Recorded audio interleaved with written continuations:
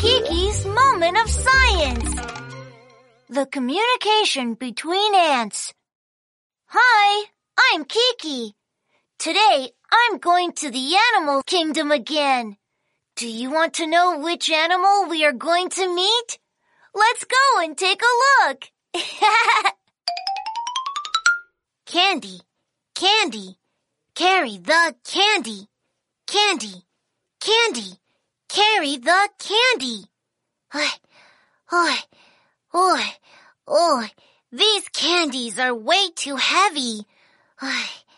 Look, the little ant is carrying the candies, isn't he? Hey, little ant, I can help eat some of your candies so you don't have to carry them all on your back. You call this help? Are you kidding me?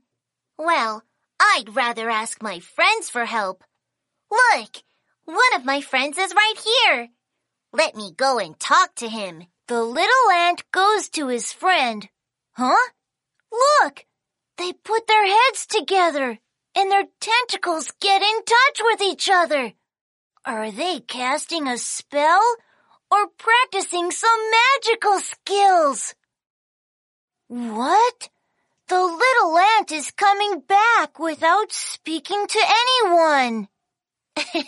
Kiki, the helpers are on the way. Did I miss something just now? You didn't say a single word. How did you find the helpers? That's true.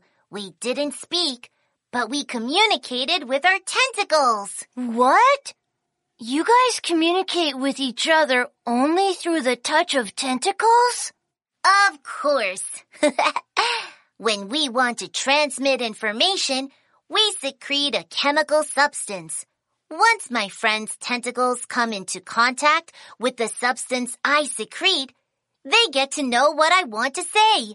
For example, just now, I told him that these candies were too heavy and I needed help.